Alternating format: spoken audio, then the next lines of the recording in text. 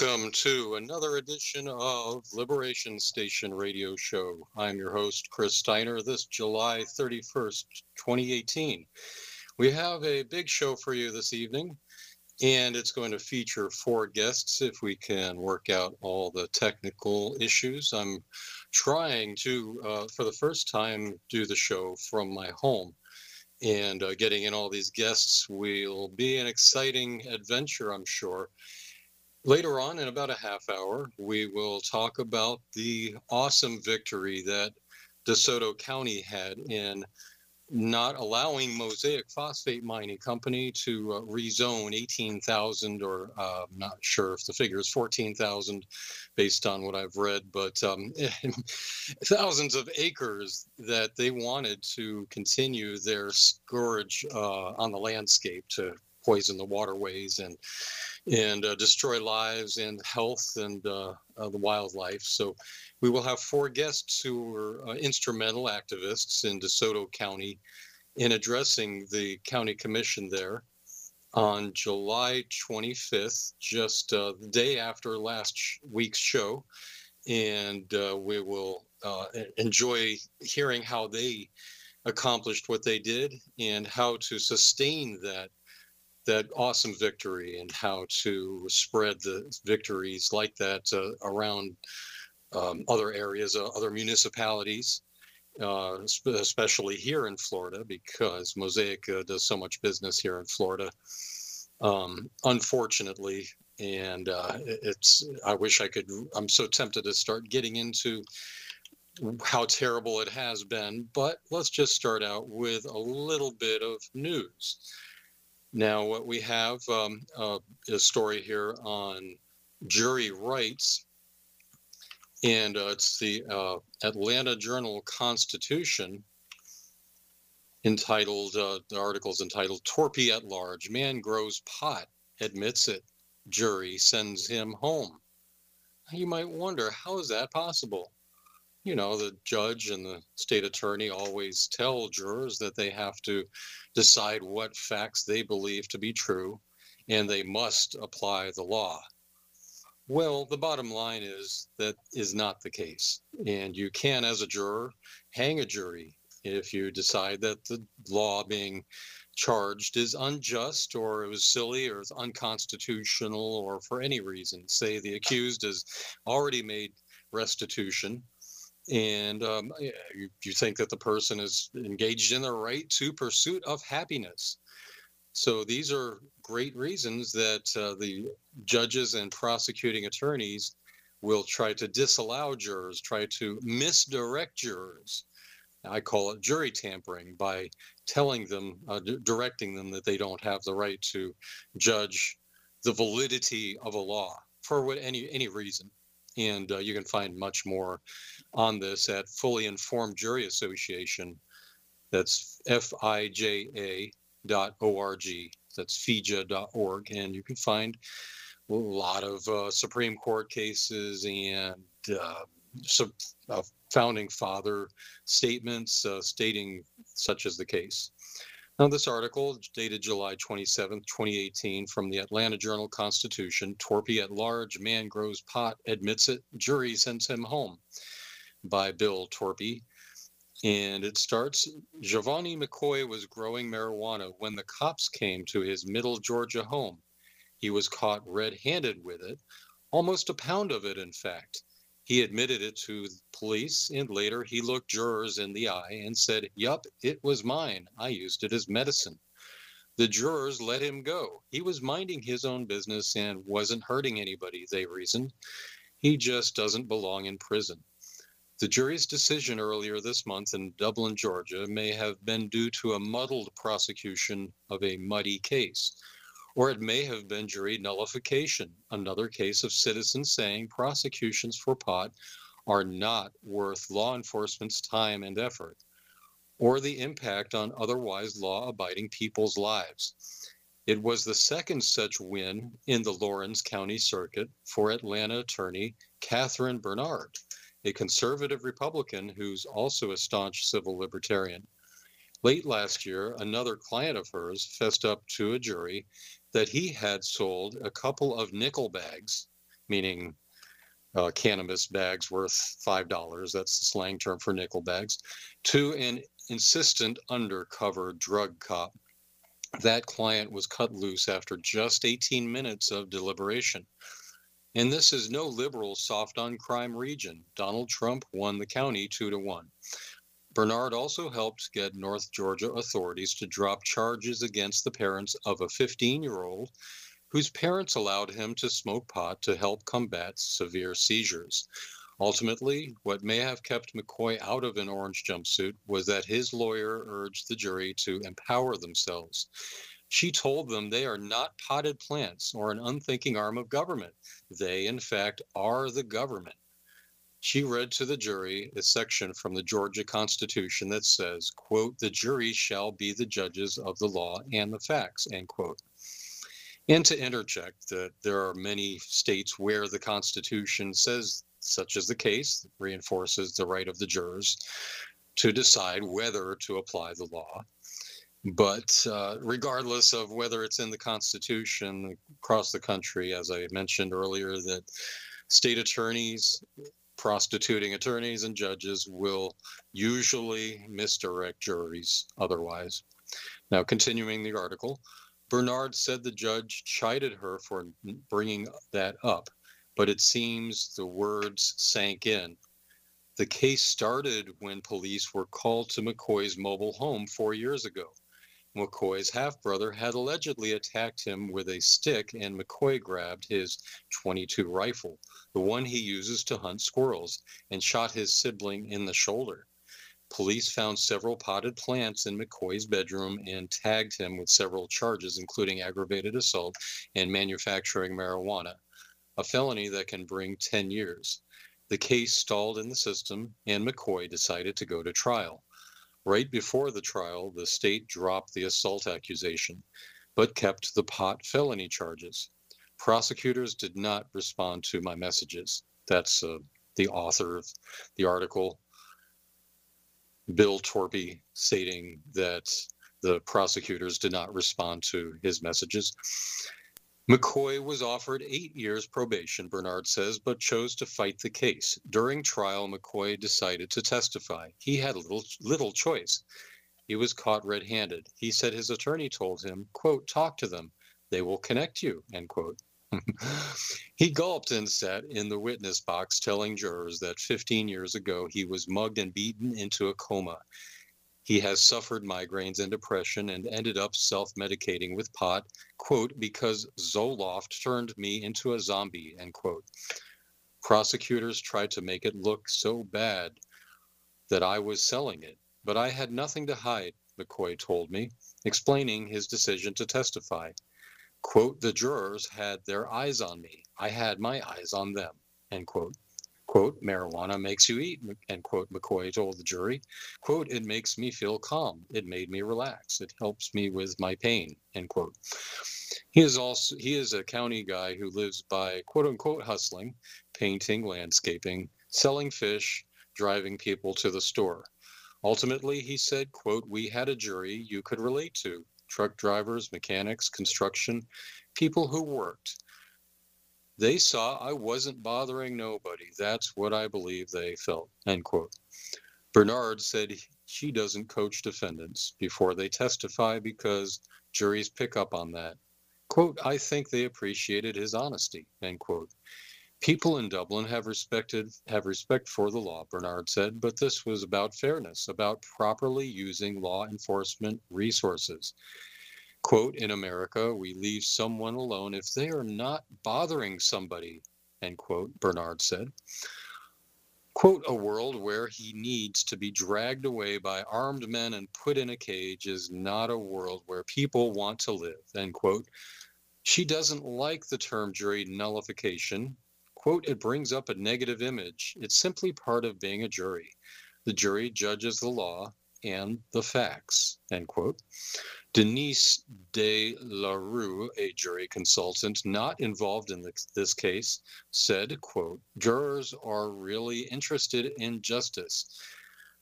There are often cases of no loss, no foul.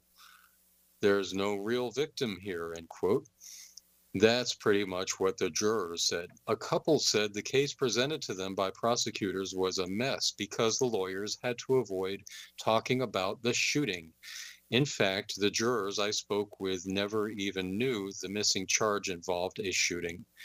Two of them said, quote unquote, second chances also played heavily into their verdict. Lizzie Mae Davis said, quote, he was believable. He wasn't trying to make money. He had it to ease his health, end quote. Davis said she really has no problem with people using pot, quote, as long as they're not around me, end quote. Juror Brian Lloyd said of the verdict, quote, sometimes good things happen to good people, end quote. Kenneth Thompson, who works in construction, said jurors liked that McCoy was, quote unquote, forthright. Ultimately, they decided the man didn't deserve to get tossed into the slammer. Quote, if he's disrupting the peace and dignity of the state, well, a lot of us said he wasn't bothering anybody, end quote, Thompson said. By that, he was referring to an argument that Bernard made, pointing out the indictment has standard Georgia legalese that says that the alleged crime was, quote, contrary to the laws of said state, the good order, peace, and dignity thereof, end quote. How on earth was a man in a trailer growing weed for his headaches affecting anyone's good order, peace, or dignity? She argued. It's good to see citizens often have more common sense than the system. And I'm so encouraged to see that jury nullification is being applied here. That means that a jury can nullify bad law, especially if juries nullify that law repeatedly. The prosecutors aren't going to prosecute because it's not going to be worth their time on the conveyor belt of cash register justice. Now, you might ask, well, why isn't jury nullification better known? How do judges and prostituting attorneys get away with misdirecting juries and the juries blindly following those misdirections? Well, it's because the voir dire jury selection process often will weed out any reluctant jurors. And what will happen is that, a juror will often tell their fellow jurors that I believe that this man wasn't violating a law or he wasn't doing anything wrong, and I'm just going to acquit because I have a right to nullify the law. I have a right to judge the law. And so as a juror, when you tell your fellow jurors that, they will often go inform the prosecuting attorney and the judge, therefore the judge will hold a juror who's exercising his or her rights to hold them in contempt and remove them from the jury. And so they'll just pick an alternate juror and continue on with the case. So the best solution is to exercise your right as a juror, but keep quiet. Don't tell your fellow jurors that you're doing so. Just tell them that you don't think that the evidence was convincing. You don't believe that the witnesses were convincing, that the police were convincing, and point out cases or points where incidents where a witness, like a cop, often will contradict themselves. And just point that out and tell your fellow jurors that's why you are not going to convict. But keep quiet. Don't tell them, hey, let's all get together and make this a super majority, or let's try to get together a majority, or please join me in nullifying bad law, because what'll happen, as I said, is they'll inform on you and then you'll be removed and possibly held in contempt. And then injustice will continue steamrolling over the rest of us. If you think if you're a juror and you think that a law being applied is for a victimless crime, which is no crime at all, that's another good reason to acquit. If you feel any reason that the accused should not be prosecuted, like I said, they've already made restitution. The law is being misapplied. The law is silly, unconstitutional, or even the Constitution itself. For any reason, if the law is constitutional, you can nullify bad constitutional law, whether it's a state or a federal constitution. So really, as a juror, you're the fourth branch of government. You yourself, just as a juror, have so much more power than they tell you, than the system will tell you. I again urge you, if you're not aware, to check out your rights at FIJA.org, FullyInformedJuryAssociation.org. And before I move on to the next story, let me try to see how I am able to connect here to the control room. If you're able to hear me, control room, let's try to talk on Facebook Messenger. Doesn't look like Skype is allowing me to chat with you right now. All right, so send me a little message, control room. Let me know. All right, you do read me. Great. And on Facebook Messenger, send me a message telling me of any callers who might be holding on the air.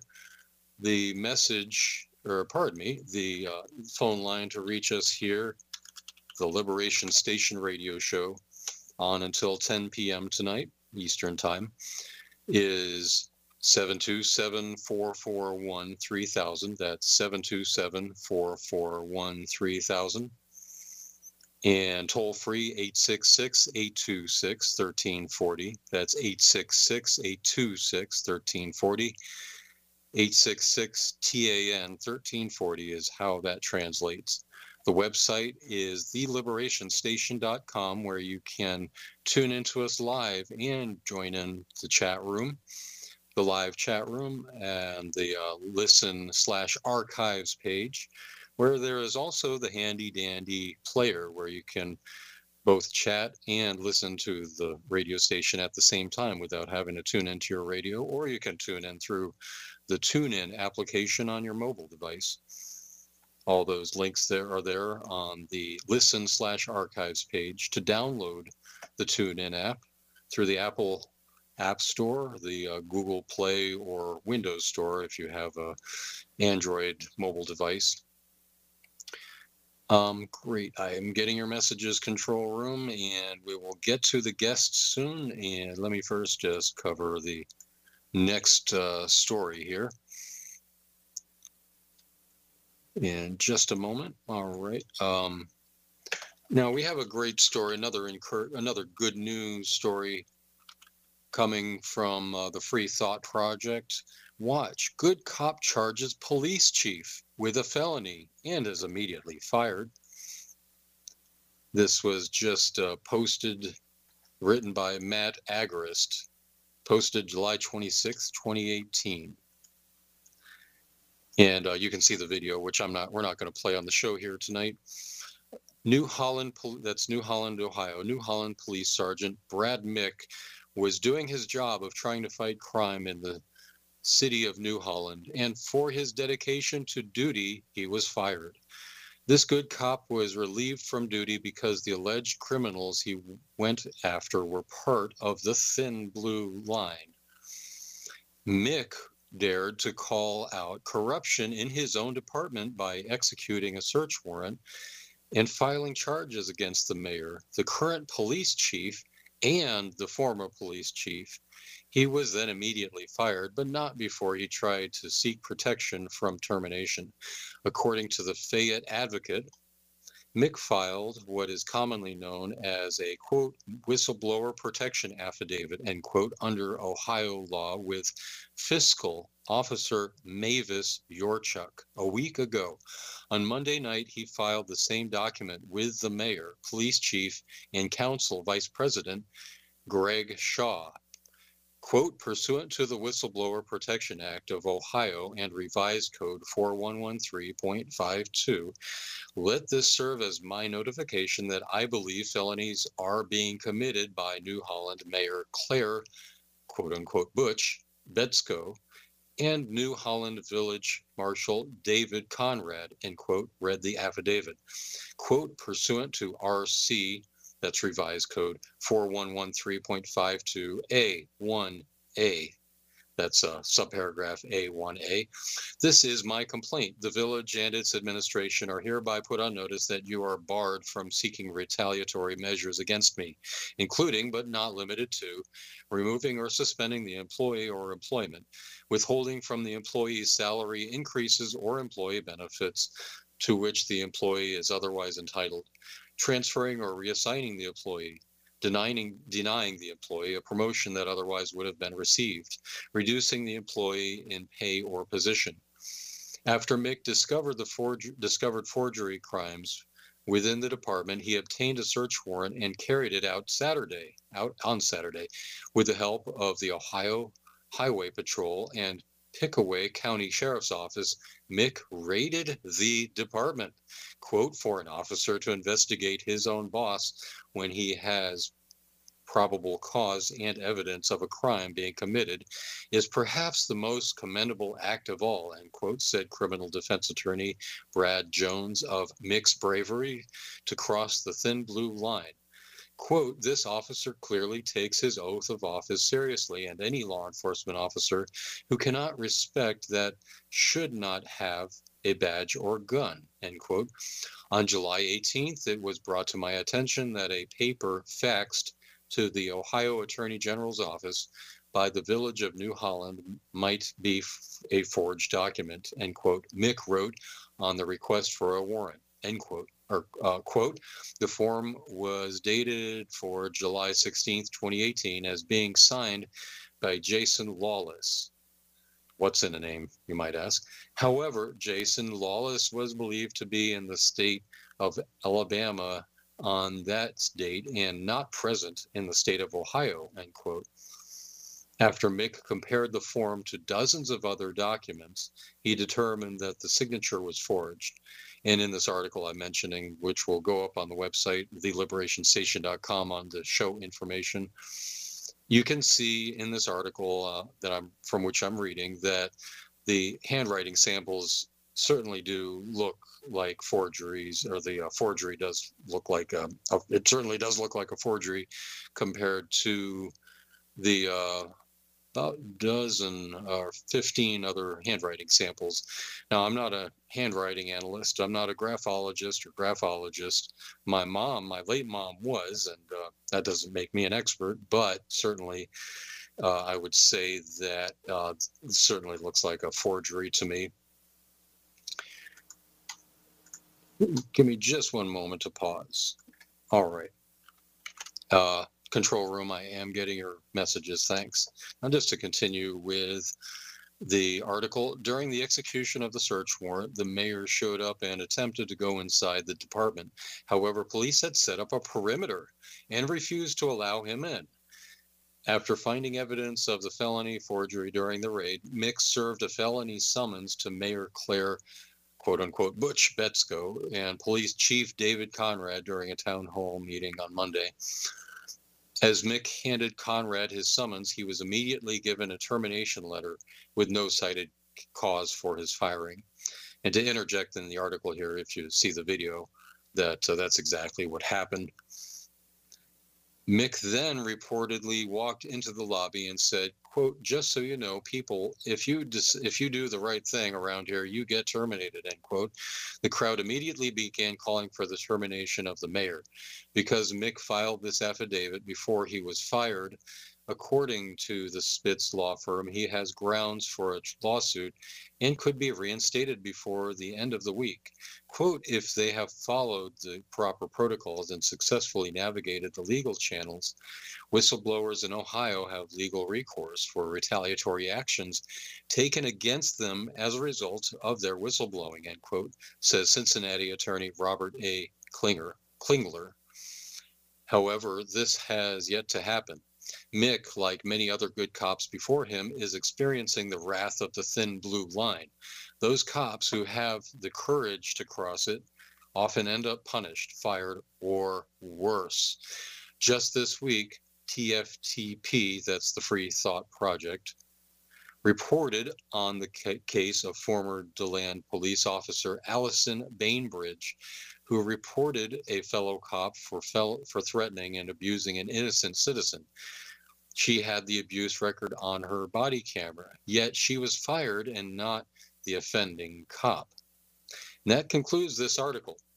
Well, what I just have to add briefly is that although the forgery is clear, in my humble opinion, expert testimony from a master graphologist can be admitted as evidence to both determine whether a forgery was committed and hopefully identify the forger by comparing the forgery to handwriting samples of any suspects. So we really do have a lot to thank here. This officer, this good cop, defined of New Holland Police Sergeant Brad Mick. And I'm going to move on to our focus for tonight here. The time has come here to shift gears and just first mention that this very good article by Craig Pittman at the Tampa Bay Times, Mosaic spent 20 years planning new phosphate mine. DeSoto County has rejected it. Give me just one moment here and check a couple things. All right. This is a brief article, and before we welcome our guests, I'm just going to read it. It's dated July 26, 2018. Mosaic Company, that's Mosaic Phosphate Mining Company, the world's largest phosphate company, has spent 2 decades lining up a new mine in DeSoto County as part of a broader effort to move its operations south. But DeSoto County commissioners last week, meaning July 25th, 2018, slammed the door in the company's face, voting 4-1 against rezoning 18,000 acres from agricultural to mining. A major concern, the impact of mining on one of the state's most pristine waterways, Horse Creek. The creek is a major tributary of the Peace River, which supplies water for 3 counties. The commissioners voted down Mosaic's zoning request Wednesday night after 2 days of impassioned testimony from hundreds of people opposed to the mine. The rejection, after their own planning director recommended approval, came as surprise to many, including longtime mining foe Dennis Mader. Quote, after 16 years of activism, I have never seen a victory that decisive, end quote, said Mader, president of People Protecting the Peace River. Quote, hopefully this will turn the tide on them, end quote. And Mader said he will be a guest on tonight's show. We'll see if he will be on the line in a little bit here. Continuing the article, quote, after 16 years of activism, I have never seen a victory that decisive. Oh, pardon me, I did read that paragraph. Continuing on, a Mosaic spokesman said the company was, quote unquote, disappointed with the decision and hinted at possible legal action. Quote, it is clear that our rezoning application met every requirement of law, and we will now begin reviewing our options to ensure our rights are protected, end quote, said company spokeswoman Jackie Barron. I'm wondering if Barron is her real name. I'm sorry, I shouldn't have mentioned that. That was a low blow. I'm just too tempting to make I'm just shocked that Mosaic has gotten away with as much as they have, and they want to overrule the will of the people, especially the supermajority there in DeSoto County. And continuing the article, although phosphate was discovered in what is now DeSoto County, no one has mined there in a century because the richest deposits were farther north in Polk County. Phosphate miners have spent decades digging up millions of tons of the fertilizer ingredient there, processing it and shipping it out of the port of Tampa. But now that those mines are playing out, meaning they're being depleted. The company has spent the past 20 years working toward opening or expanding mines in Manatee, Hardy, and DeSoto counties. The effort has required a lot of long-range planning by the company. For instance, it applied for a state permit for the DeSoto mine in 2014, winning approval from the Department of Environmental Protection in 2017, meaning the state of Florida Department of Environmental Protection. The U.S. Army Corps of Engineers, seeing so many new phosphate mines looming on the horizon, launched a wide-ranging study of their environmental impact. The study found they would destroy nearly 10,000 acres of wetlands and 50 miles of streams, causing a quote-unquote significant impact.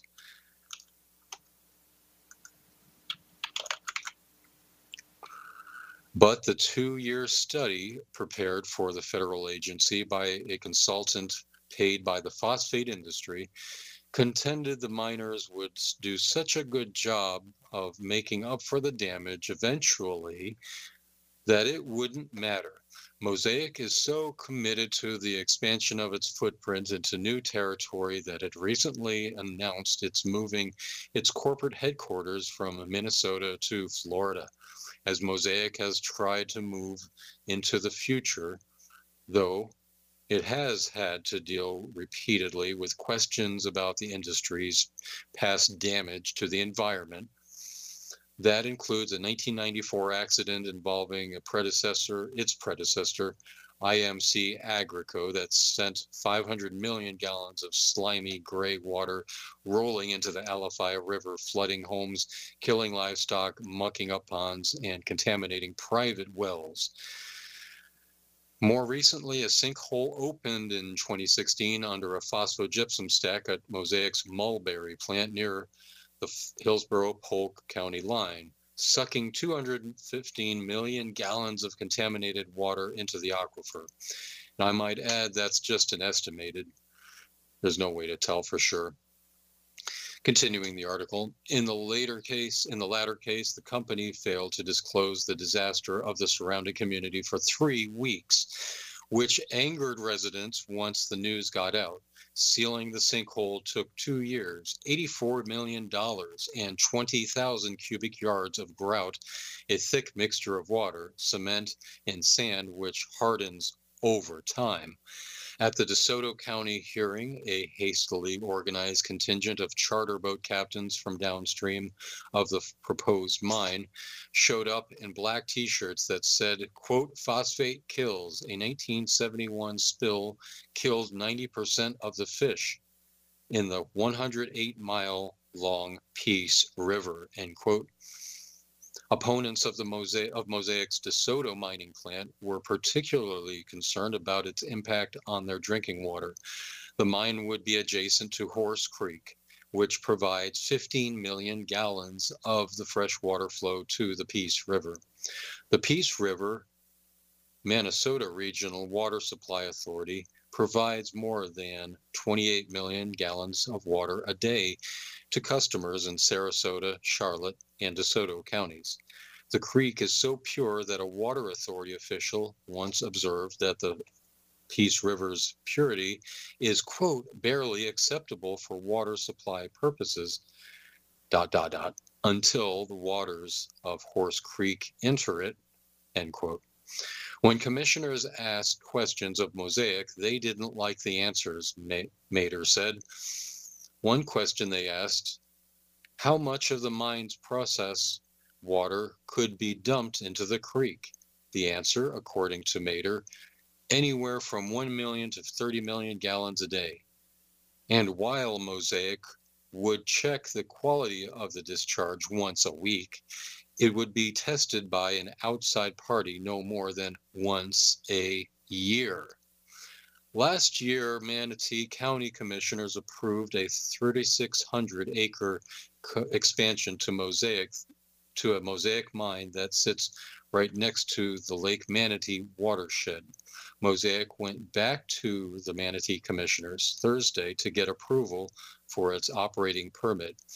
Manatee County was the last county to try to deny Mosaic what it wanted. In 2008, Manatee commissioners voted 4-3 to reject Mosaic's application to expand its Four Corners mine to a 2,048-acre site, commonly called the Altman Tract. Mosaic filed a $617.8 million suit against the county. A year later, after an election that changed the composition of the commission, the county reversed its denial. Mosaic filed that lawsuit under the state's Burt Harris Act. The law, passed in 1995, says local governments cannot place such an quote-unquote undue burden on what landowners can do with his or her land that it prevents them from using it for a profit, regardless of the impact on neighbors or those who live and work downstream. And with that, I would like to welcome to the show, we have Henry, pardon me, I'm trying to connect here with the control room.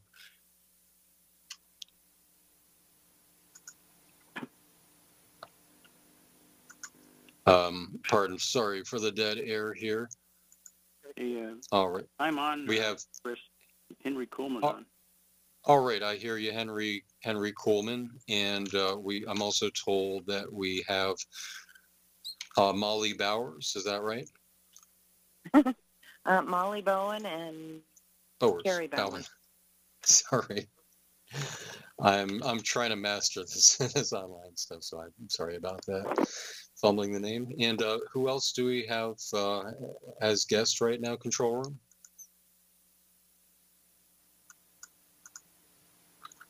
Dennis Mader.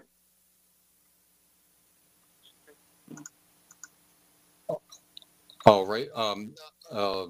We also have was that Dennis? Yes, that's Dennis. Great. Okay. Hi, so Dennis. we have all. Awesome. So we have all four of you: Molly Bowen, Carrie Bowers, Henry Coleman, and Dennis Mader. Yeah. Yep. Awesome. All right. How's it going? Great. Well, just briefly, I'll introduce Dennis Mader. We just mentioned there in that article, the executive director of People Protecting Peace River Incorporated, a 501c3 tax-deductible non-for-profit organization. ProtectPeaceRiver.org is the site, and we all, as mentioned, Henry Coleman is heading up the Wake Up DeSoto and Wake Up Hardy Facebook pages, who help mobilize so many folks to get out and speak at the DeSoto County Commission meeting this past July 25th, this past Wednesday.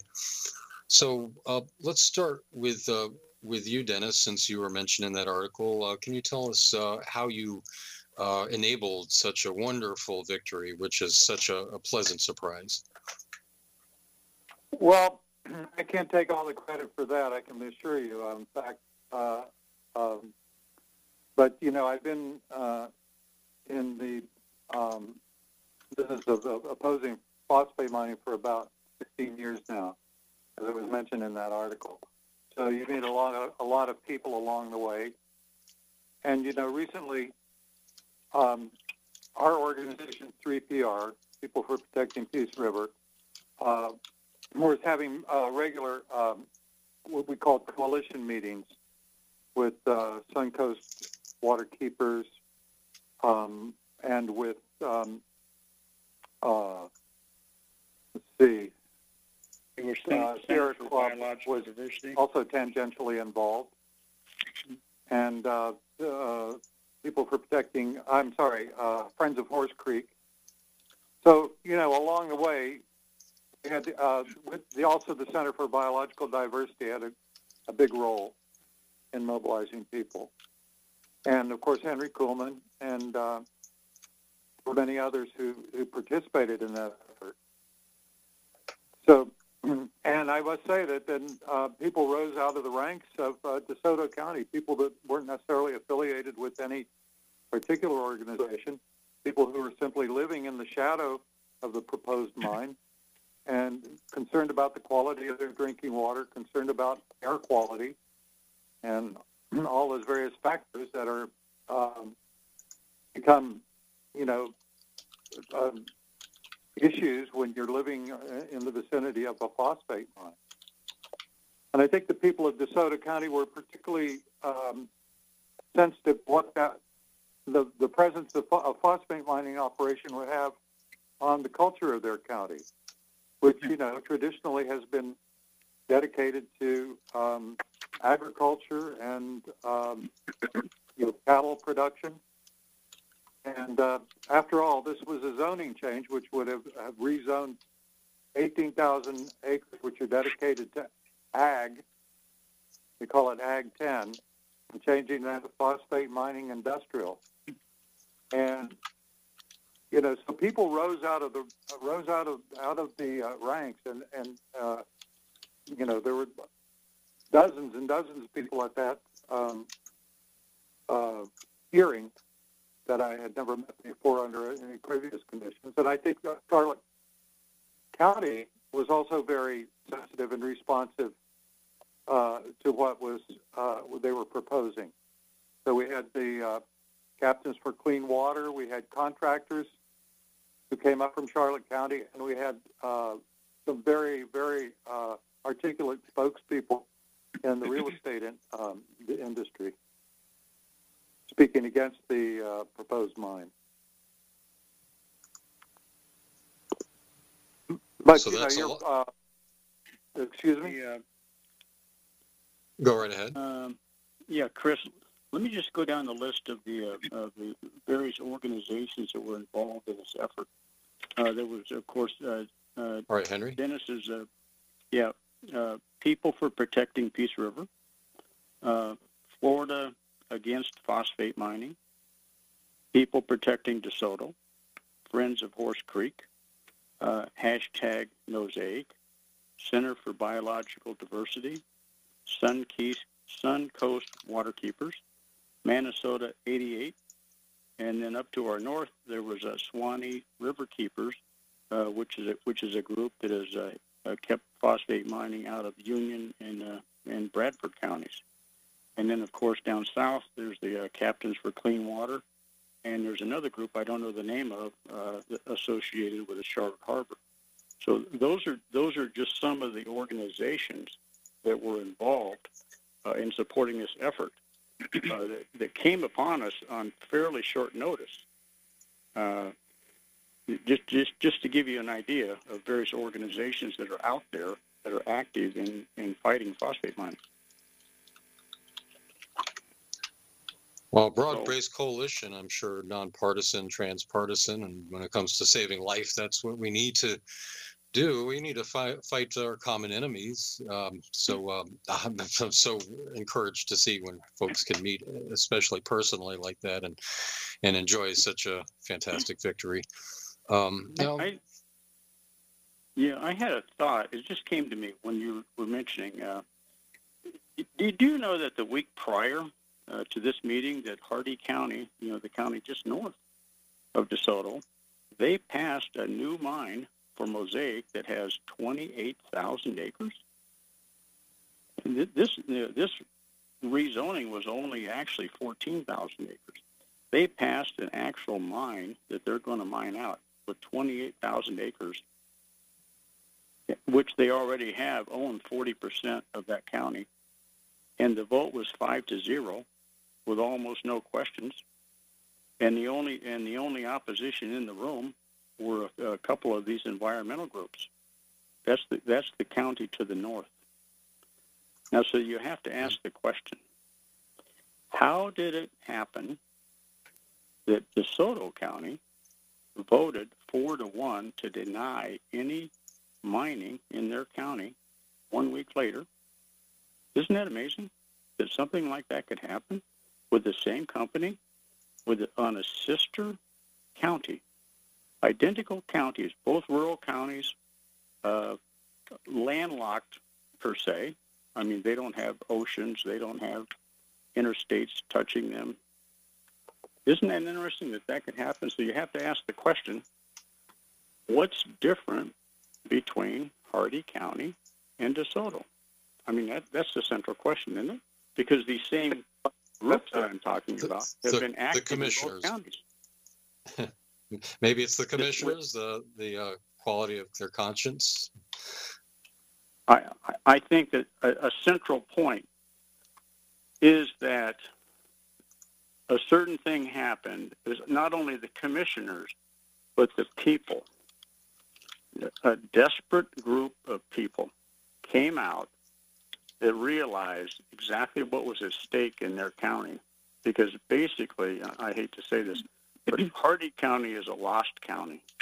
I mean, they've been under attack by the phosphate mines now for so many years. And as a matter of fact, they served as a bad example for DeSoto, because what we did in DeSoto is we used Hardee County as the poster child of what you don't want to happen to your county. That's what happened. So we used the mines in Hardee County on a very recent basis by flying over those mines and taking high-quality photographs and countering all of the arguments that Mosaic was trying to give on what a great job they do, and looking at that county from 20 or 30 years ago, from all of the mining that they've done in that county, and countering all of the arguments that Mosaic has given, showing that they don't have any land that they grow crops on, that they have good pasture with native grasses. They don't have land that is productive, that is brought back into production. So their property values, as shown on the appraisers, the appraisers' map, are valued at a half or less, or even less than productive land right next door. So we were able to show that to the commissioners, and not only the commissioners, but to all the people. And then as a combination of all those things, in a very short period of time, we were able to mobilize the people and get the word out. And people finally understood that, you know what, if we don't do something about this, they finally understood that it wasn't just a rezoning, which was the way it was advertised by the county and Mosaic. It's just a small little thing. We're just going to change the character of the zoning. And we were able to convince the people that, no, it's not. You know, that you're letting the fox in the hen house. If you get 3 votes on the rezone, it's all over. Because just like Craig Pittman said in Manatee, once they get that property rights under rezoning, you give them Bert Harris empowering, and they will come back and they will sue you for their right to mine. And in this case, there's so much land there. It's a total of 23,000 acres for 36 square miles. They will come back and sue you, in this case, probably for about $900 billion or maybe more. And they will have to allow them to mine out not only that land, but in 2040, I understand they're going to expand the mining overlay to make it even bigger, because they want to mine out Bone Valley. That's the fact. That's how close it came in DeSoto to losing the whole thing. Because once they had that vote, and they had those powers, and then they would have had the domino effect, and they would have done to DeSoto what they've done and what they're doing to Hardee County. I'll stop with that. But the other members of our group, Molly, she was instrumental because she knows everyone around there. She lives there. She lives right up next to where the mining was going to take place, where they were going to wipe out these streams, Brandy Branch and Buzzard's Roost, and all of these beautiful areas up there were going to disappear and be polluted and then Carrie Bowers, she lives there as well and is also active down in the Punta Gorda area, and she was able to help mobilize the watermen down there, and they had a beautiful rally on the Monday night before the first meeting, Monday night on the 23rd, and she was able to go down and help mobilize those folks, and they came up in mass. These were smart people. So I'll stop with that. But okay, go ahead. Great. Yeah, we just have in this hour about a minute and a half left, and we'll get Molly Bones and Carrie Bowers' take since they're on the line there. All right. Yeah, I hear the bumper music starting. So if you'd like to join us here, the call-in number is 727-441-3000, toll-free 866-826-1340. And if you guests would like to hold on, we'll start at 7 minutes after the hour. So it's not going to be that we're coming right back. It'll be 7 minutes after the hour. We'll hear from all of you. You're listening to the Liberation Station radio show, theliberationstation.com. Stay tuned, and we will be right back.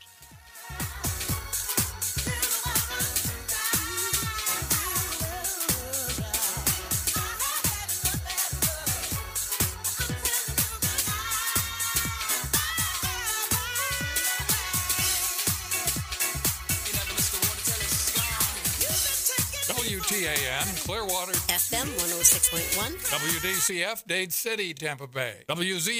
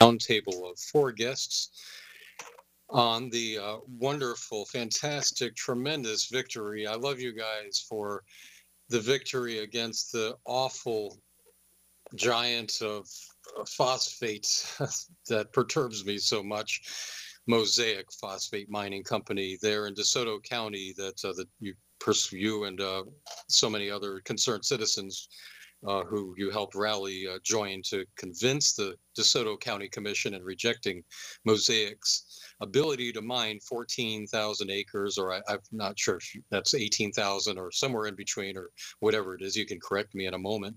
The guests are Molly Bowen, Carrie Bowers, Henry Coleman, and Dennis Mader. And we were just talking about how that was enacted with other groups who also joined in. Now, I'd like to get over to, in alphabetical order, see what Molly has to say about how this came about, and maybe some of the other players, or anything you'd like to mention about why this is such a historic victory. Hi, I just want to say thanks for having us on the line, live air or whatever. And I agree with everything that Henry and Dennis said. And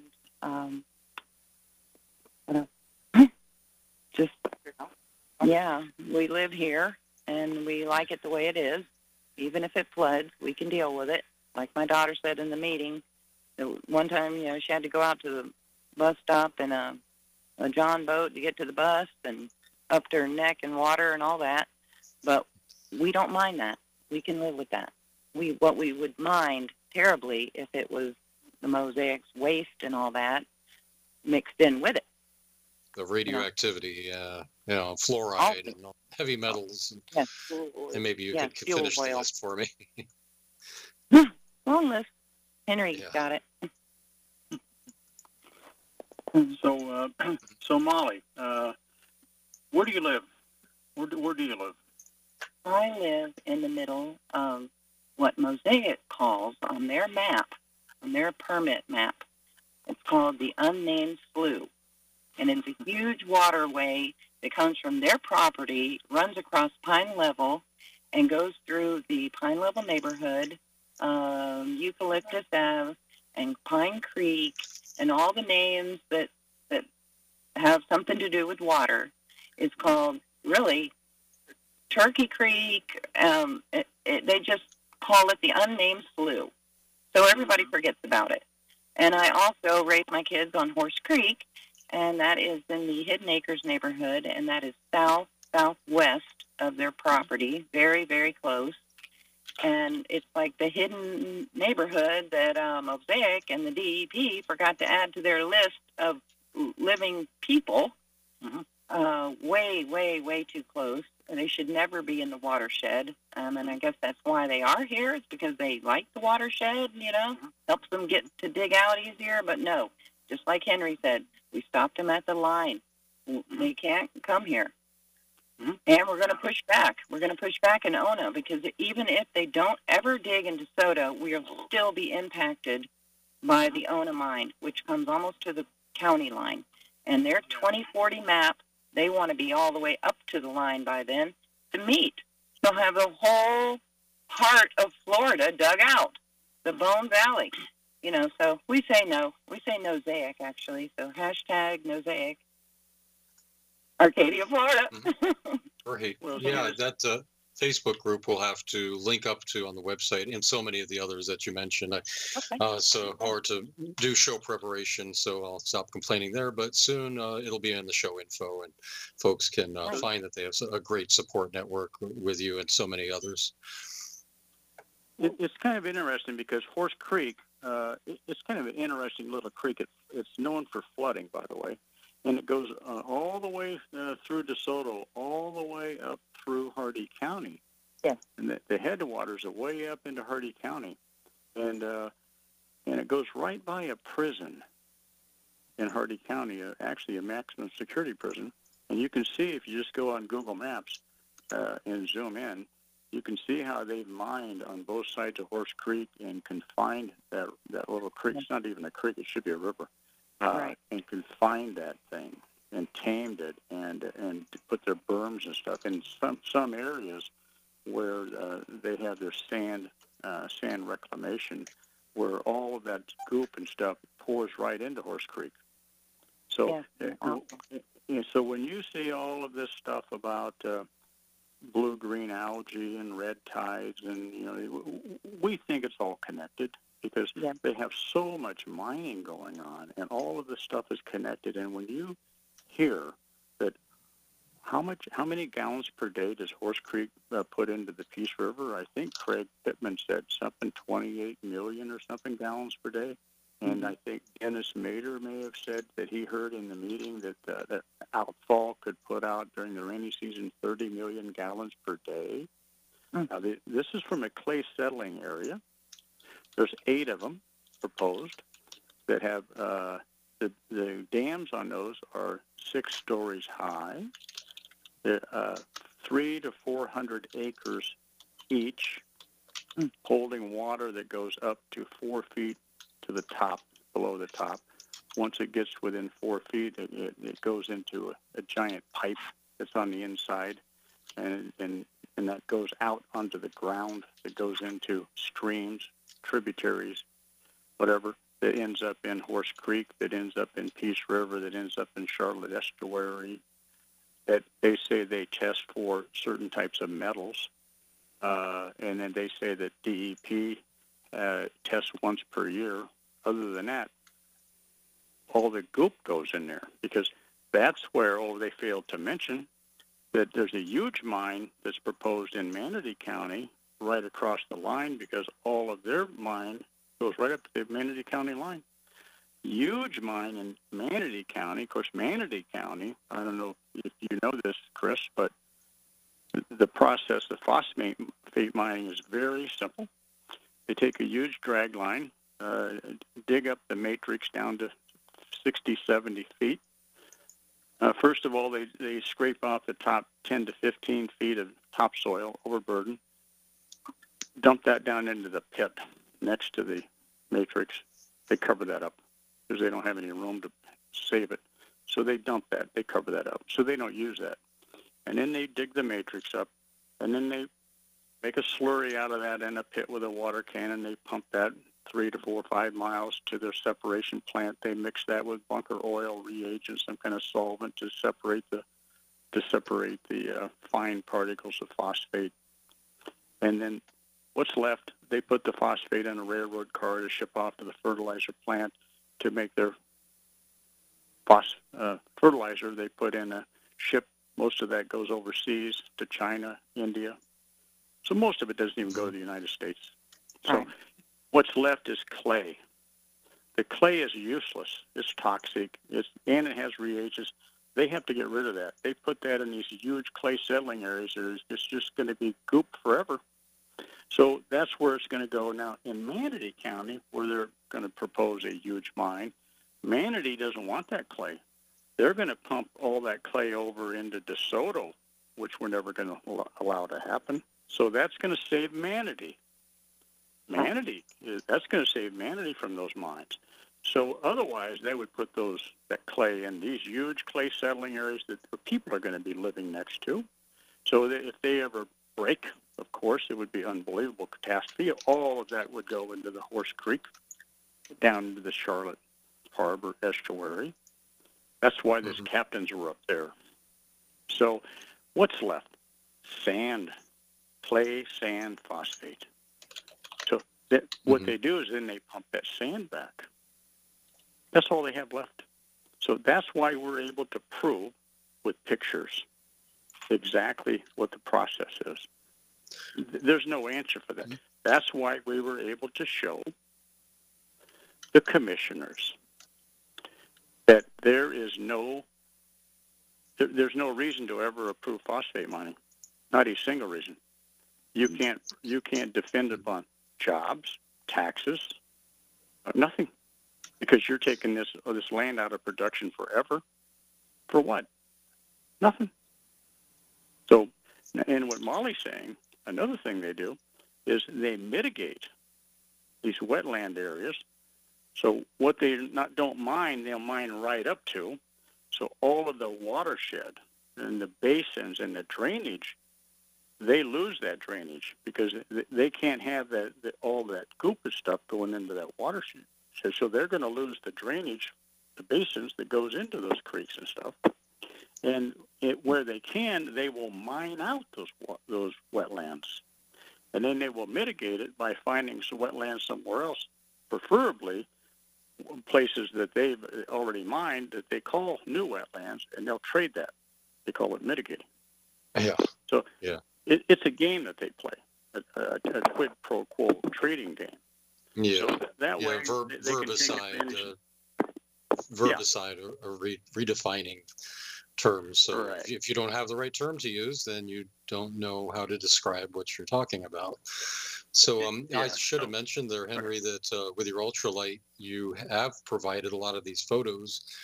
And if you could talk about how you offered those to the county, you gave those to the county commission, presented them, and any other evidence like folks with Geiger counters, whether it's some of the waste that's been left behind or shipped out elsewhere to playgrounds, as you mentioned to me before. Yeah. If anyone would like to touch on that, go right ahead. It's a very interesting thing, Chris. What happened? Because these things happened without anybody else doing it. All these things happened by themselves because there was a person. This person doesn't have a lot of money. He went out and bought a very expensive Geiger counter And he went around and started testing places for radiation, including a place in DeSoto where Mosaic had brought in fossil material, that has shark's teeth and stuff in it for the kids to go play in. And I guess a couple of years ago, there were photos of the kids playing in there, and they went in that area and they tested it. And the normal reading, according to this chart that provided by the government, the normal high reading on alpha radiation is 50 units of the measurement for alpha. And they were taking readings from Molly. You can tell me, was it 350 or 450? What was that number? The highest we got was 450, and that's Yes. So these readings were up to 450. So And what should they to be? 450. Well, no higher than 50. So that was nine times the normal high level of what would be considered normal. Now that's alpha. Now this particular Geiger counter also measures a gamma. Not the big number, but there's a smaller number.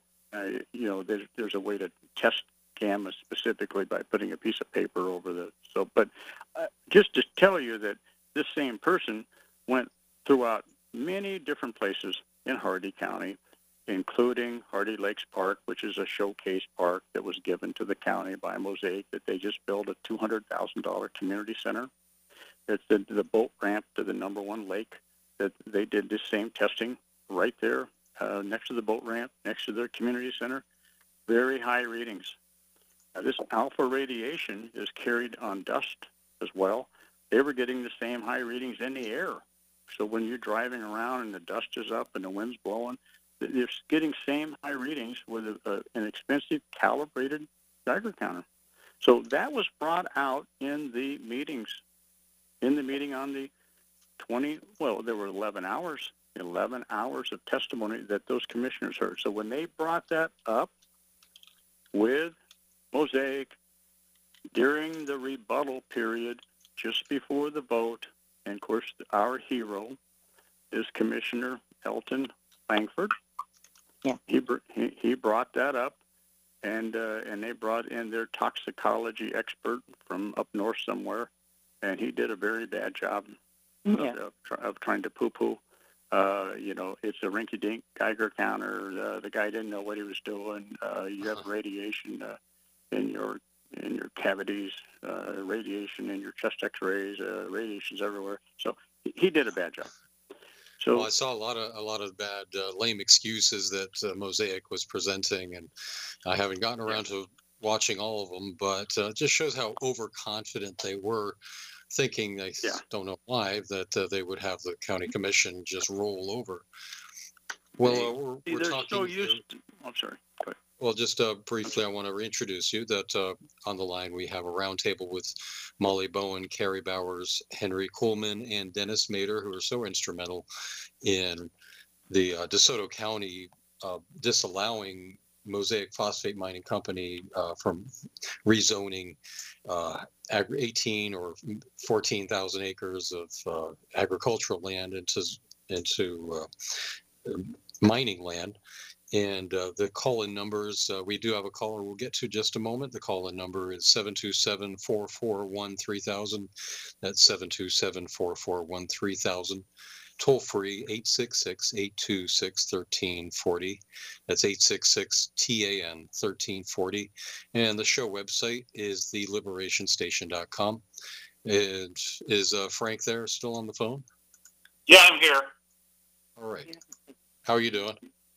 Hey, doing great. Good. Well, it looks like it used to be what Big Phosphate wants, Big Phosphate gets, but not in this case. right. You good people that are there with Chris, thank you so much for stopping them in their tracks. You know they're going to come back. You know it's not over, but at least savor the victory for now, and then we're going to have to redouble our efforts. They are not going to stop. Right. We aren't either, and we aren't either. We know how to fight Mosaic.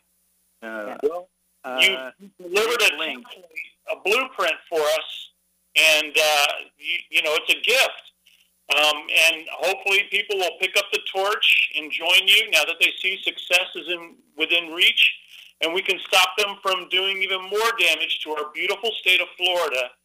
Look at these algae blooms. Look at all the stuff that's happening. Look at all the dead fish. This is all Mosaic and Big Sugar, and these are the two big dogs that have got to go down. Yeah, I agree. I agree completely. What Frank is referring to, that quote, "What Big Phosphate wants, Big Phosphate gets," is a quote that was delivered to both of us when we met privately in 2009 with a former Pinellas County Commissioner, Susan Latvala, who is the ex of Florida State Senator Jack Latvala. She kept his last name, and apparently she likes to misappropriate things, but such as it is. We met with her in 2009, and Frank brought 14 pages of research on why water fluoridation is so terrible. And of course, that ties into the phosphate issue, because the fluoride in the name of fluoridation, they use the industrial waste from phosphate mining. You can see that on the annual water quality analysis, the Consumer Confidence Report for Water Quality that you get every year in the mail, and that's on the county website. It says likely source of contamination for fluoride is aluminum and fertilizer discharge.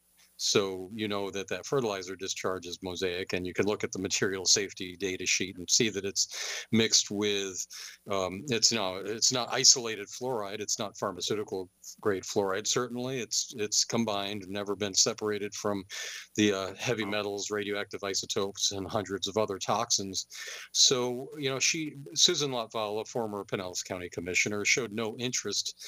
She averted all interest in those 14 pages. And at the end of our meeting, our private meeting, she told us what Big Phosphate wants, Big Phosphate gets. So, I confronted her a couple of times after that at county commission meetings, and she was angry. Yes, in public. So, but, she was probably afraid that we had privately recorded it, but, which is legal under the Florida Sunshine Law. If you can record a public official in the course of their duty. I'm not saying whether we did or not, but she didn't deny having said that. She just said, Chris Steiner, took that grossly out of context, and she was referring to surrounding counties where Big Phosphate has more influence through campaign contributions and lobbying. But no, such isn't the case here in Pinellas County. Now, certainly, other counties would never be the topic of conversation, and her actions, her voting speaks louder than words, and voting for water fluoridation consistently. So, yeah, that just shows how entrenched Big Phosphate is, that when they have bought off a commissioner who invited the public to private meetings, well, it's really not worthwhile if they're not going to listen to you. And that's part of my meaning in bringing up the quote again, is just let folks know, unless you retract, you take back that statement, that's not going to be worthwhile to meet with you in private anymore. You're just going to let folks know it's a futile effort to try to stop Big Phosphate. Right. I'd be interested in hearing from Dennis on what he thinks Mosaic's going to do next. I think they know As far as DeSoto County is concerned? Yeah. What would be your guess? Well, according to our legal counsel, it's going to be very, very difficult for Mosaic or any other entity to refute what the rezoning denial. That there is the Supreme Court of Florida passed on a law that allows a great deal of latitude to the county commission in denying a rezone. So for the first time in a long time, they're on the defensive, and they're going to claw their way uphill to get. So, but what I think that they will do, and I've seen this happen in Hardee County, I've seen it happen in Manatee, and I've seen it happen in Charlotte County. They will work behind the scenes with local politicians, Mhm. and help get them elected, contribute to their campaign and so forth, and then they will, I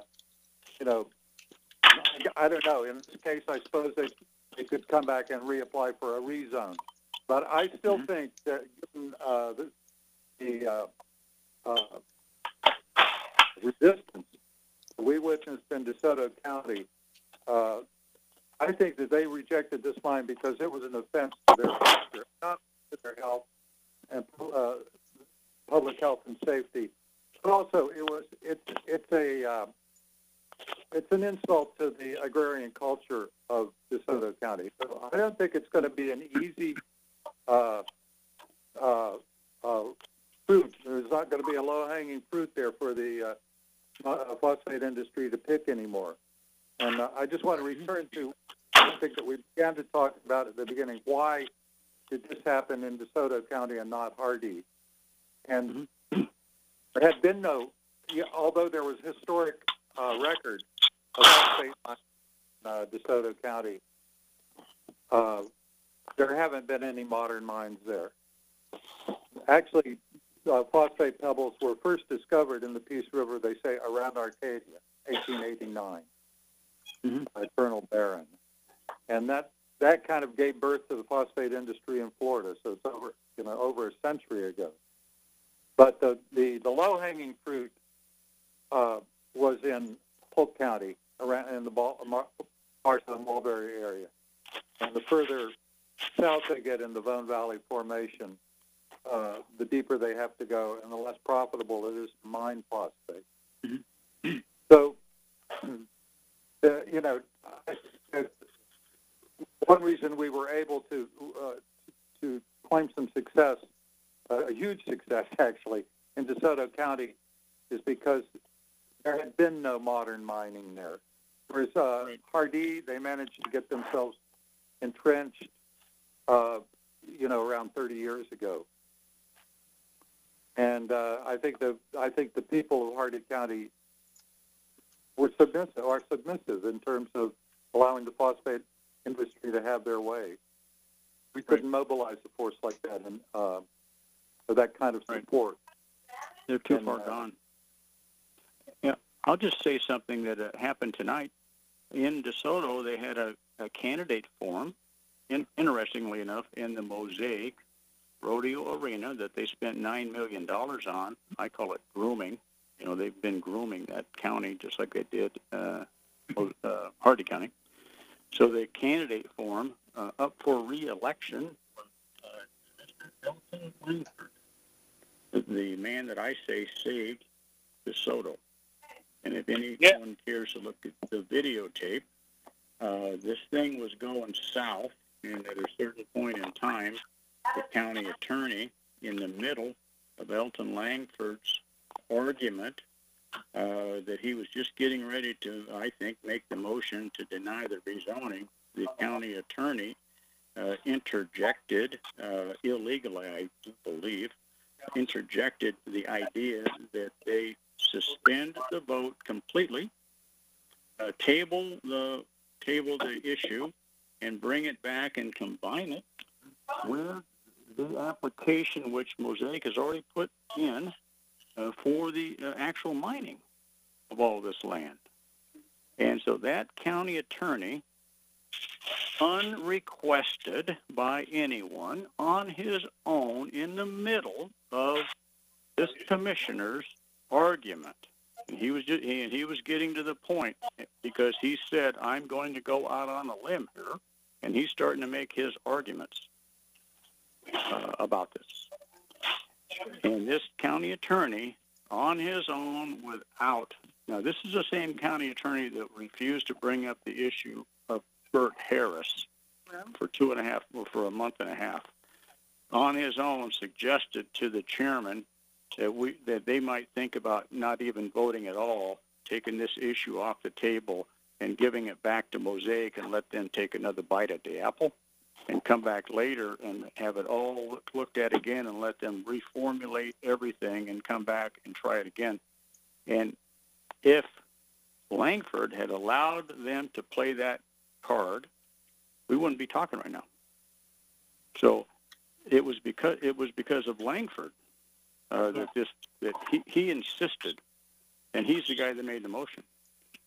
So my I guess the point that I'm trying to make is, because of what he did, Langford's running for re-election. He's going to win, so he gets 4 more years. Now, I do believe he's going to be the chairman of the board. So I don't think Mosaic is going to have near the chance. Now, at that forum, I do believe there were several people there. It was also broadcast live by one of our people I failed to mention here, Jeremy Block, live, who was at the meeting for 11 hours, broadcasting live over the internet, everything. This is in a county, DeSoto, that doesn't have their meetings videotaped. Can you believe that? No videotaping of any meetings. They get away with all that. So he broadcast everything live over the internet. Now, this same gentleman was at that political forum tonight, and they were asking every one of those candidates, are you pro-mining or anti-mining? Would you vote for or against? So we plan on getting every one of these guys on record early, and we're going to make sure that the citizens know where they stand on mining. So we think that Mosaic is going to have a hard time playing the influence peddling card like they do it in Hardy County, where I told Chris I have 17 ethics complaints against public officials that were investigated. 3 convictions, 17 were investigated, which is a pretty good track record for public corruption. So I don't think we're going to have that problem in DeSoto, just because these 4 people that voted yes were not corrupt. They were honest public officials that did what they had to do, and they voted the only way that they could do, which was the right way. Yes. So, okay, Dennis, I think that's the difference between. And the other thing is, all they have to do is look to the north, and there's your answer. You'd never want to be like Hardy County. I mean, That was our message. Stop them at the line. Okay, I don't think you heard from Carrie yet, Chris. Yeah, Carrie just got back on the line with us. And first, I want to see, is Frank still here on the line? I'm here. All right, Frank, we've run out of phone lines, so would you mind calling back if you have any other points to make, unless you have something right now? No, it's good. Guys, keep the pressure up. With the bad press that Mosaic has gotten in the past decade or so, the gypsum stack breaking during the one big storm, the huge sinkhole a couple of years ago, if we keep the pressure up, they're going to topple eventually. Now, I'm not saying, put phosphate mining out of business completely, but the way they're doing it, and, it's just horrible. They're running roughshod over the entire state. We got to stop them. Yeah. Well, thanks, Frank. We appreciate you. That's what we're inspired here by the guests on how they did it. So hopefully we'll find some instruction. So and get us going again on this issue in this area, in this county, and related issues like water fluoridation. Okay, right, guys, Frank, have a good night. All right. Call back anytime.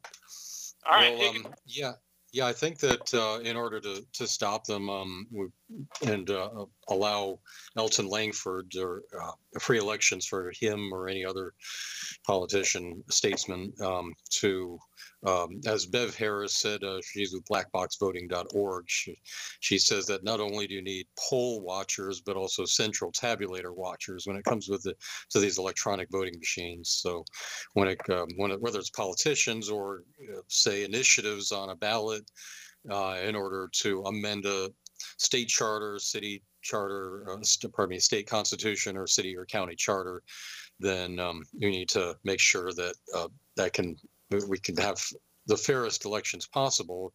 Monitoring them, might discourage them from cheating, even though they're still able to with the voting machines. I'm all for going back to hand counted paper ballots, so we don't have an outside party to blame. But I'd also like to get back to the unmonitored amount of pollution that if anyone any one of you can comment on the honor system that Mosaic enjoys, that their emissions into our water, into our air, is self-monitored, self-regulated. It's on the honor system. It's not being watched by the Federal Environmental Protection Agency nor the Florida Department of Environmental Protection. And same with their amount of water that they can pump out of the Floridan aquifer. I've seen the permit from SwiftMud, the Southwest Florida Management District, is 99 million gallons per day. Then it went down to 77 million gallons per day. And Henry, you were telling me 96 million gallons per day, but that's also on the honor system, isn't it? And can you give me some facts and figures on what the deal is? Yeah, Dennis would know better than me. Dennis? Well, I would just, what I'd like to say there is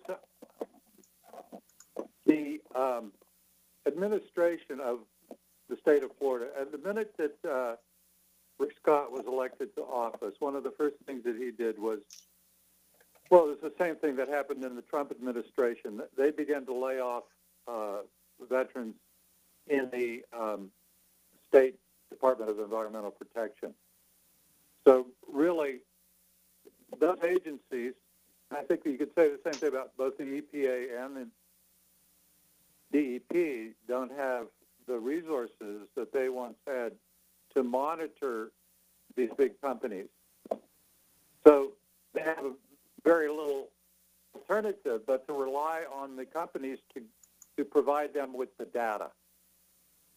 So that's where they're at. As you've mentioned, Chris, they provide the data, but of course, it's not difficult to falsify it or to fudge it, that sort of thing. So that sinkhole in the September 2016 was a perfect example of that. Where, in Mulberry, Florida, you're talking about the Mulberry sinkhole. Yeah, that's what I'm talking about. Yes, the most recent sinkhole that we had a hydrologist who looked at the records and found that sinkhole was relatively predictable, and the data showed that.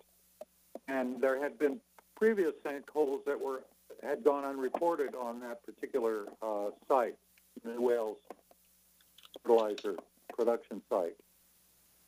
So, yes, the industry controls the data, and then they turn it over to the state for regulation. But obviously, in that case, that system didn't work because there was going to be some subsidence at that particular gyp stack, and sure enough, it happened. Yeah, there's like you say, it was forewarned, and I find this St. Pete Times article by Craig Pittman, a great author, writer at the St. Pete Times, now Tampa Bay Times, dated July 6, 2003, entitled "A $140 million Mess." That is already. I'm just summarizing that they already knew that the Mulberry sinkhole was likely back in the 90s. So yeah, Craig Pittman was there trying to warn us about it back then too. And I'd also like to touch on the amount of water. How much does Mosaic? Does anyone know how much they're allowed to pump out of the Floridan aquifer by SwiftMud by permit? They're allowed to pump 69 million gallons per day. And that's on the honor system? Most likely, yes, because they would monitor their own wells and provide that data to the DEP. I got an email from one of their employees, Heather Medley, and she told me that they were permitted up to 69,000 million per day, but that they only use 40 or 50 or 60. I mean, I really don't believe in them. Sorry. You know? Did you know? Yeah, that they have an and I don't answer know the to number, everything. Dennis, you may. How many gallons of their water do they use to dilute their outfall water to make it safe to dump into the rivers? Well, You know what I'm talking safer, according to the solution to pollution is dilution, so-called principle you're talking about. Right. So they use fresh water out of the aquifer to dilute their wastewater so that it meets the pollution standard so that they can dump it into the river. So I don't know how much of their 69 million gallons a day they use for that purpose, but there is a certain amount. Do you know, Dennis? No, I can't quote that figure. Okay, I don't either, but there is a certain amount that they don't like to talk about. Yeah, I haven't researched. I just saw on Florida Sierra Club that it was 99 million gallons some years ago. And Craig Pittman, when I called him up a few years ago on a radio show, mentioned that it was down to, I think, 77 million gallons per day. Not that it matters. I mean, a million here, a million there. Pretty soon you're talking real water. But at the same time, we're being overcharged for our water. Mosaic gets it so inexpensively. It's basically free at that level, and and yet every year at the annual utility rate change, which is a utility rate increase hearing, they're always giving more reasons to increase the rate, our rates as users of water, as citizens. People are using less, they say, at the Pinellas County Commission, and well, you told us to use less so that the rates would go down, but yet you're using that as the excuse to increase the rates. And then the emissions that are unmonitored, I'd like you all to touch on. I see the alpha beta photon emitters on the annual water quality analysis. Likely source of contamination is natural and man-made runoff. Who's monitoring Mosaic's emissions into our water, into our air? Mosaic. Nobody. Right. They're monitoring it. That's What just they it. said- It's like they're in control of their whole operation, right down to their water testing. When I find that a little difficult, it should be state monitored. The state gave them the permit, and the state should be monitoring their water release into our creeks, which runs to Horse Creek, which runs to Peace River, which runs to Charlotte Harbor, which runs right to Boca Grande. So it's like their word doesn't mean a lot to me, unfortunately. They were asked that question by the commission during the rebuttal period just before the vote, and the head of their labs and their testing and their 16 people that work in that department said that the only thing that they test in-house was for certain metals. And I think it's, for the quality of the phosphate or whatever, personally. But they don't test for the any labs for the air quality and stuff. They take samples. But from what I could tell, they didn't. Just listening to it, you can listen to the video. They don't do that type of testing. And from a radiation standpoint, they definitely don't do it because they talked about how complicated it was, and they would have to send that out to special labs. But it didn't sound like they did that type of testing. They don't do that type of testing. Right. And so, and I will also say that I just checked this myself a few weeks ago. I called the Florida Fish and Game and other agencies to find out, because I fly over their man-made ponds that they make all over the place because they don't have enough material to fill in their holes. So they end up making these ponds everywhere, pits, which in many cases are way too deep, and they end up, the lower parts don't have any oxygen in them, so you have all these dead zones. And then the upper parts are full of these invasive aquatic plants that are not controlled. And then I found out that because it's private property, the state and federal agencies aren't even allowed on that property, and there's absolutely no control or regulation by any agency that requires Mosaic, which has hundreds of these, ponds and lakes and pits and stuff all over the place. No regulation at all that requires them to control these highly invasive 4 or 5 aquatic plants that are spread all over the place on their land.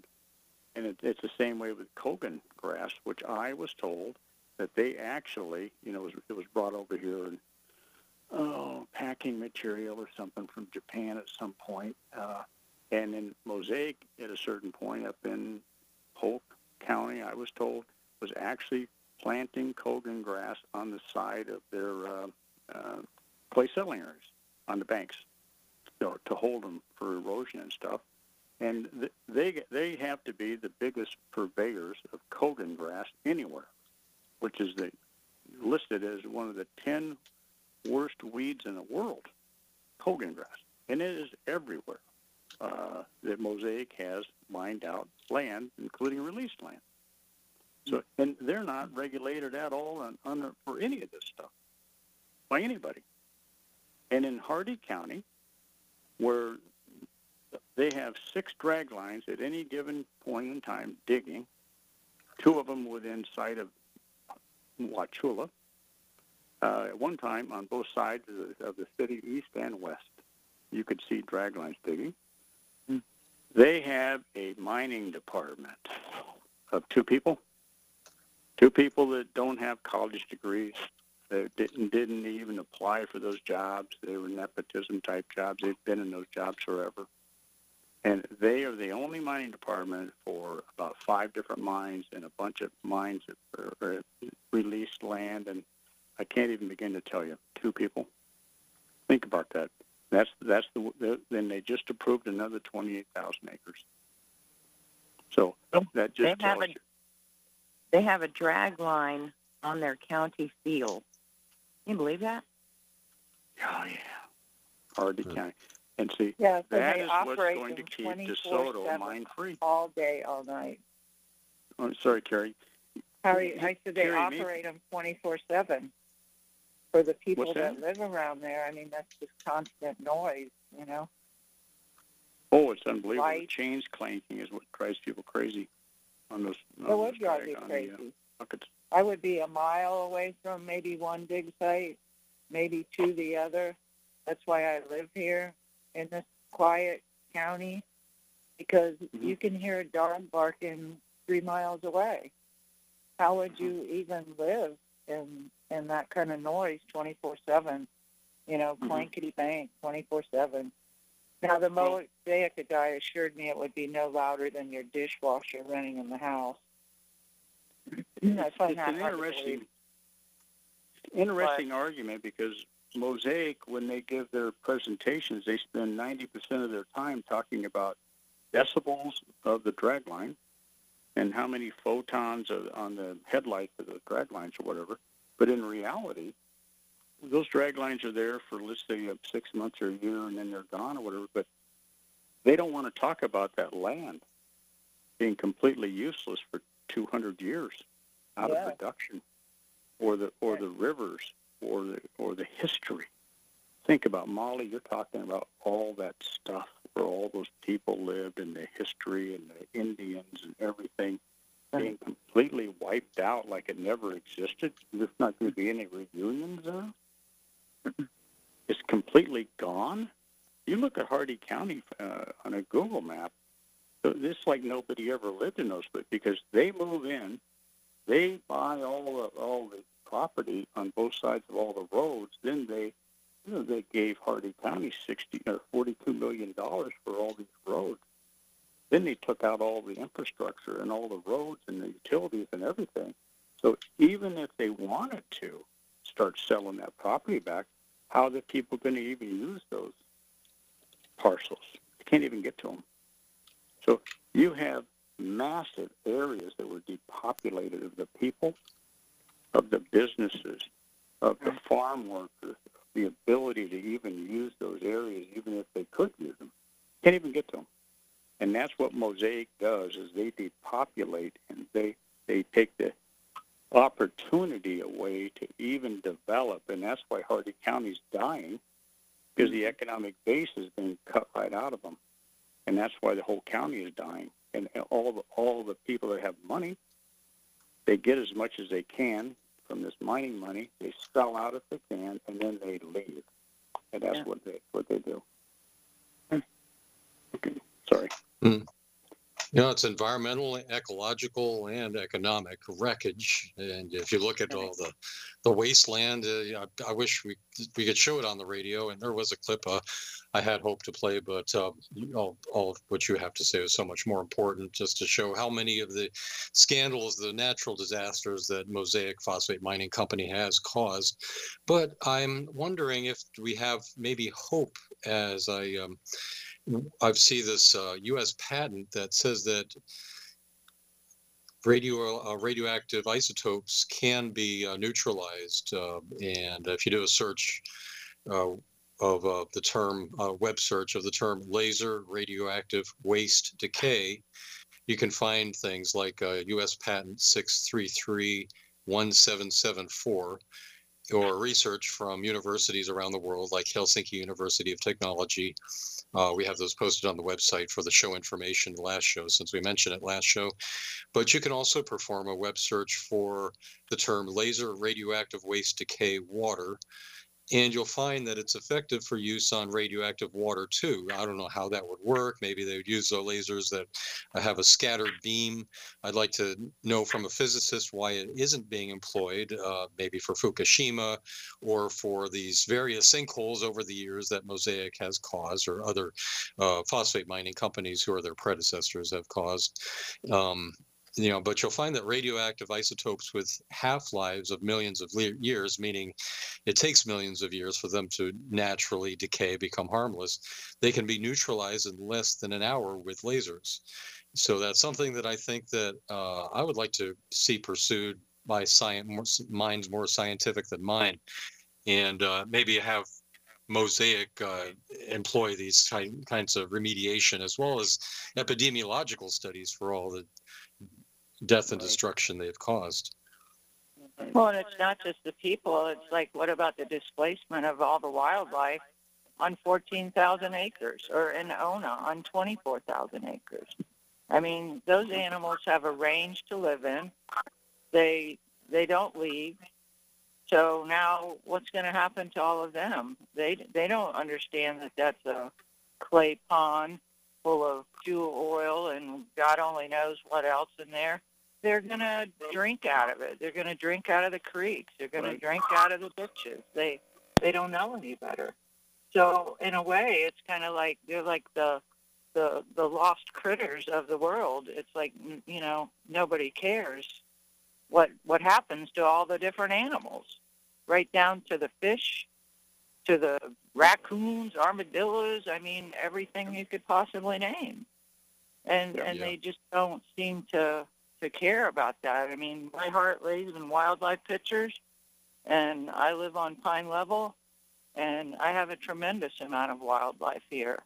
And they would basically die a slow, horrible death because they know no better than to drink out of the watersheds that they've always known. And I just feel like, no, they don't care about that. And I asked them, don't care. What about the that's tortoise? The bottom line. Yeah, they don't. That is the bottom line. Well, we have just less than a minute left. Thank you, Molly Bowen, Carrie Bowers, Henry Coleman, and Dennis Mader. You're welcome to come back anytime on the show. The show will be archived here at theliberationstation.com. And this is such a broad topic. I'm sure we'll be talking about it and related issues in the near future. Well, thank you very much for coming on. Thank you. Okay. Thanks. Take great care, all. You too, buddy. You too.